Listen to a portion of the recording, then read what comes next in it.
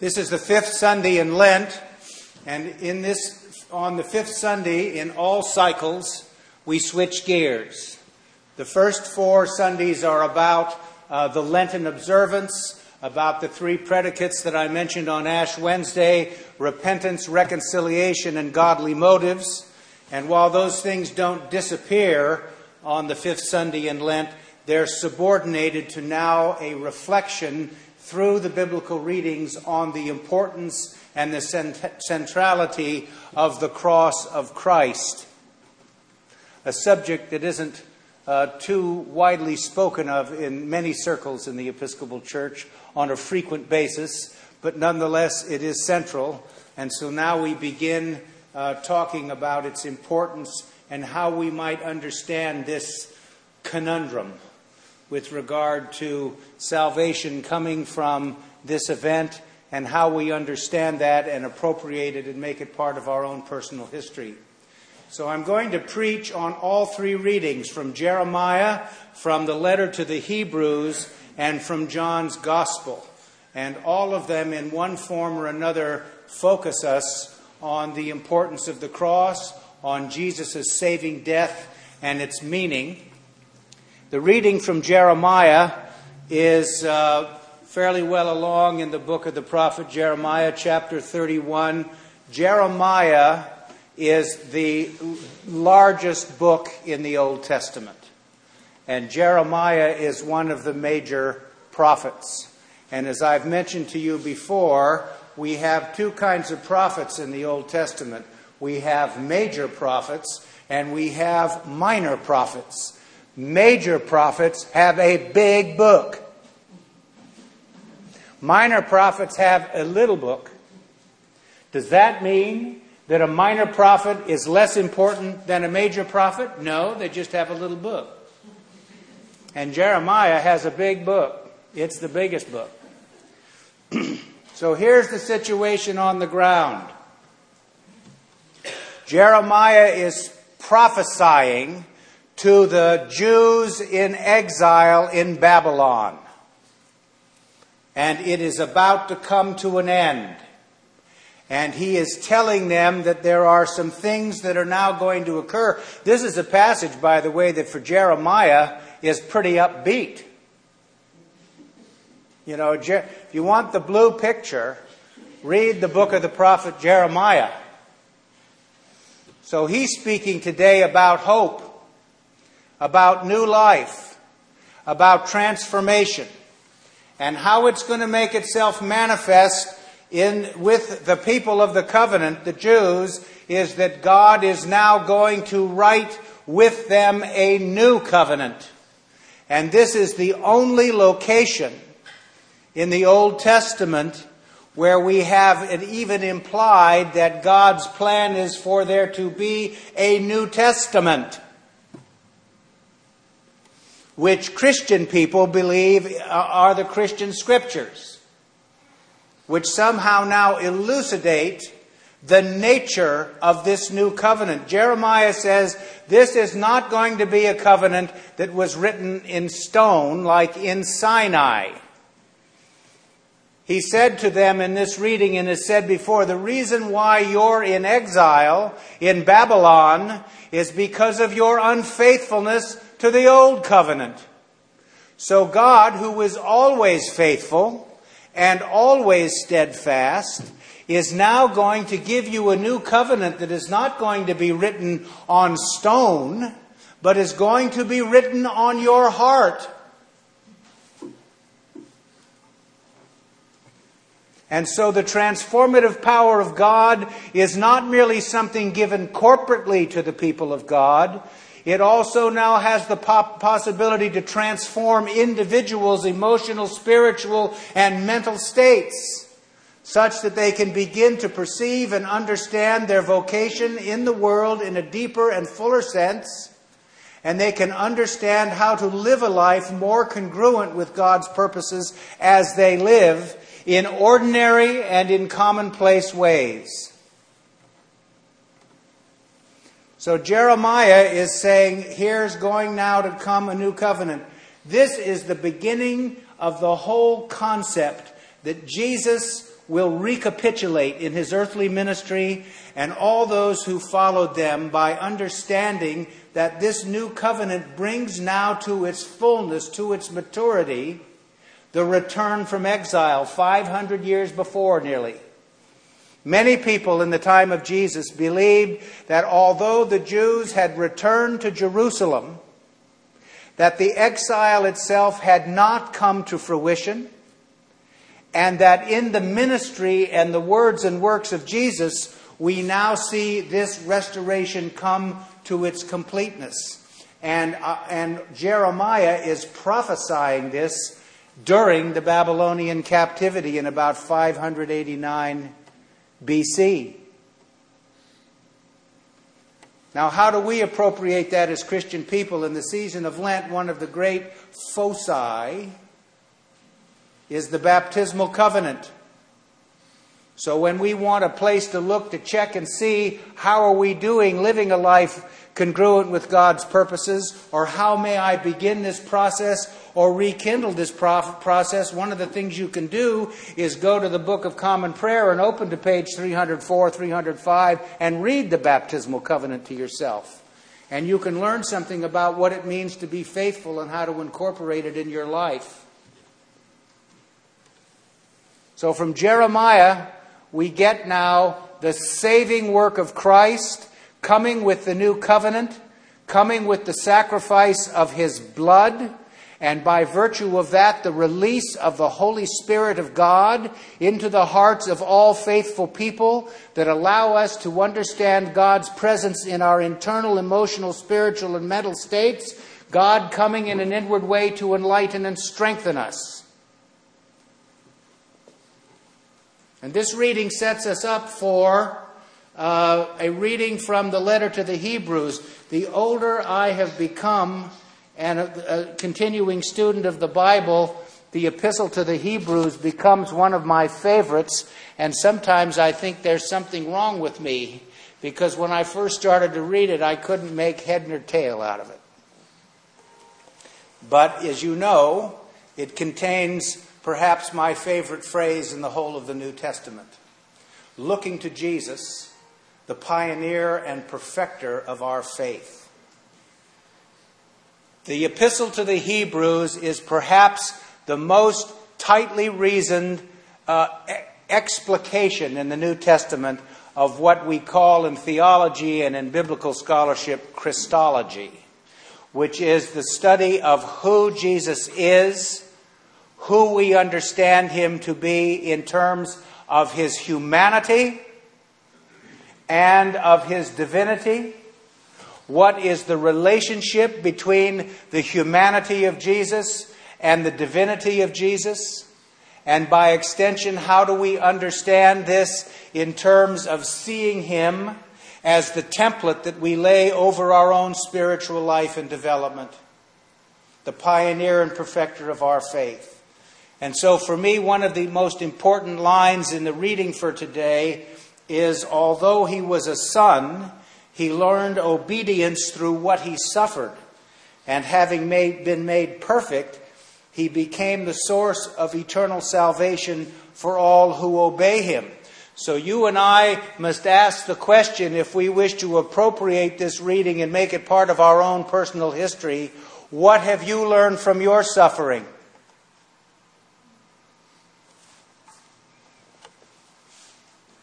And what kind of obedience do you learn from your suffering? You know, I have to tell you, without getting into one of these, I, me things, opera singing, that a lot of the suffering I've gone through is self-inflicted. But sometimes I've been through some suffering that isn't self-inflicted. And what kind of obedience do you learn in both of those particular situations? One of the ways to understand what wisdom means, what human wisdom means, what practical wisdom means, is to understand it as the accumulated learning and response to the adversity of your life.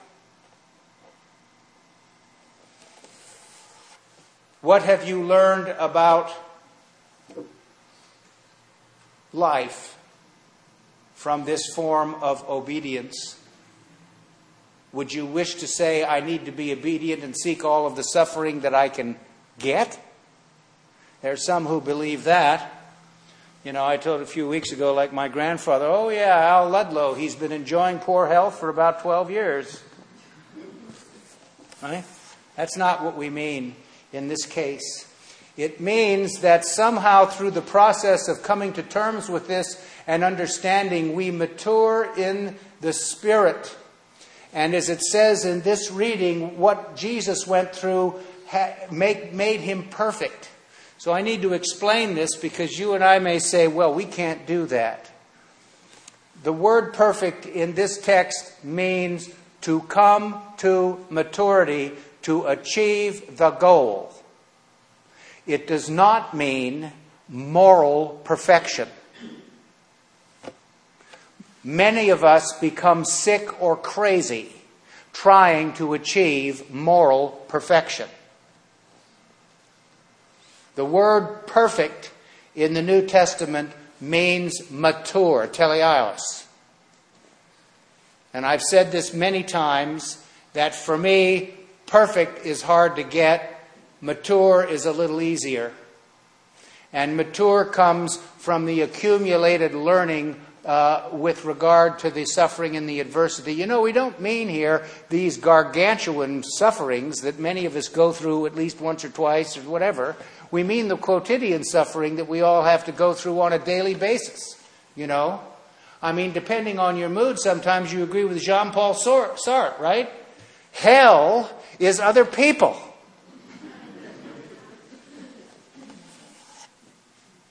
So that's not what we mean. We mean learning how to learn from being generous-hearted and taking other people seriously in the best possible way.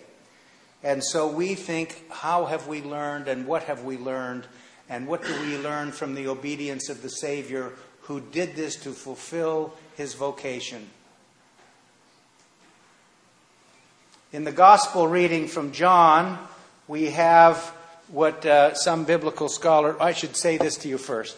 When I first came to this diocese in 1993, I went to the first diocesan convention for this diocese, and it was in San Luis Obispo. And we were at the convention, and one of the things you do in the Episcopal Church at diocesan conventions is to pass the operating budget of the diocese for the coming year. So often there's a great debate and conversation about the operating budget and what. Well, I got there. I was a green pea. I knew nothing about the internal workings of this diocese, or, as my grandmother said, dear, there's tension. So there was a huge knock-down and drag-out debate on the diocesan budget that year, such that we didn't pass a budget. And we deferred the passage of the operating budget for that year for a special convention in February of 1994. So the upshot of all this was the chair of the budget committee resigned in a huff. And Bishop Shimke called me and said, David, would you please be the chair of the budget committee for the diocese for this coming year? And oh, by the way, one of the things you have to do is you have to preside at this special convention in the debate on the present budget. So I said, well, okay, but all good. So we have the special convention, and it was all at All Saints Church in Carmel. And it was in the church. So I had to get into the pulpit to handle all the debate and the votes and all this stuff. So I walk up the steps, and on the lectern in the pulpit was a brass plaque that said in the older translation, "Sir, we would see Jesus." And I was nervous, and I looked at this thing, and I said, well, it's just me, I hope it works. So today, people ask to see Jesus. This was a question in this gospel about we want to see Jesus in depth.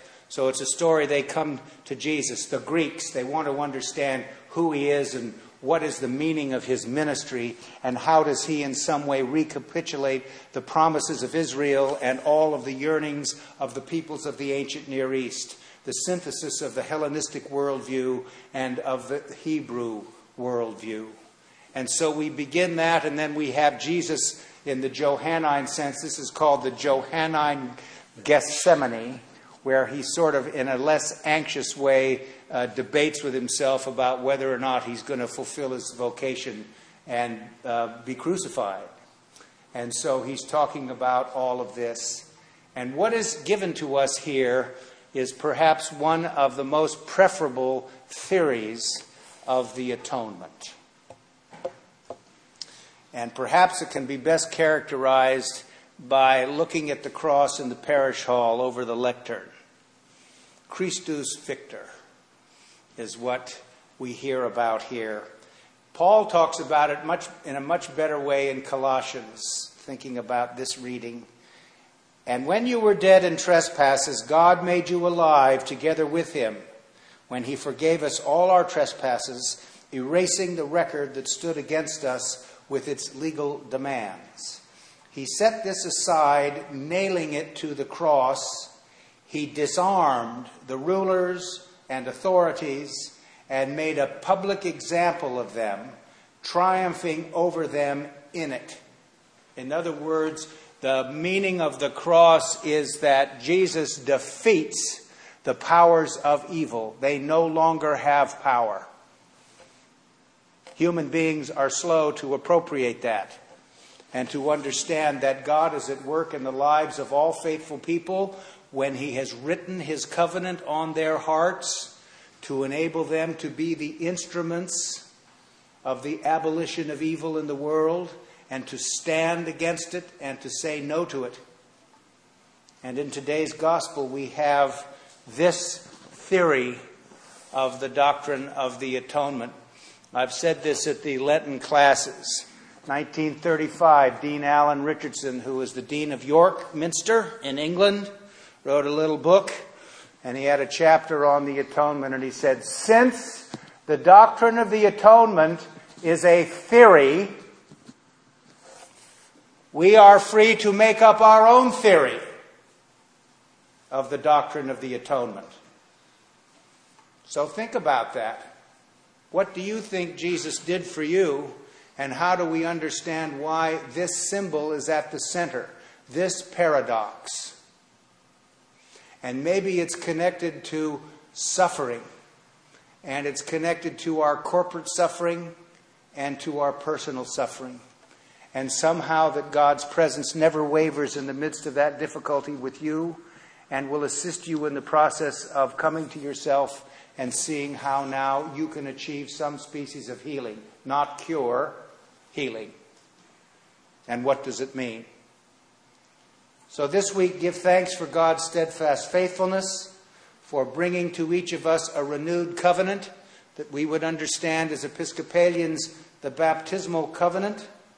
Think about what you've learned from the adversity you've been through in your life, and do you have any practical wisdom to commend to people? I don't mean giving people advice about how to live their lives. I mean, what have you learned with what you've been through, and can it be helpful to anybody, offered without prejudice? And finally, remember that Jesus Christ is there to assist you in the triumph over evil for the purposes, it says elsewhere in the Scriptures, so that we can live no longer for ourselves alone, but for him who died for us and rose again. Amen.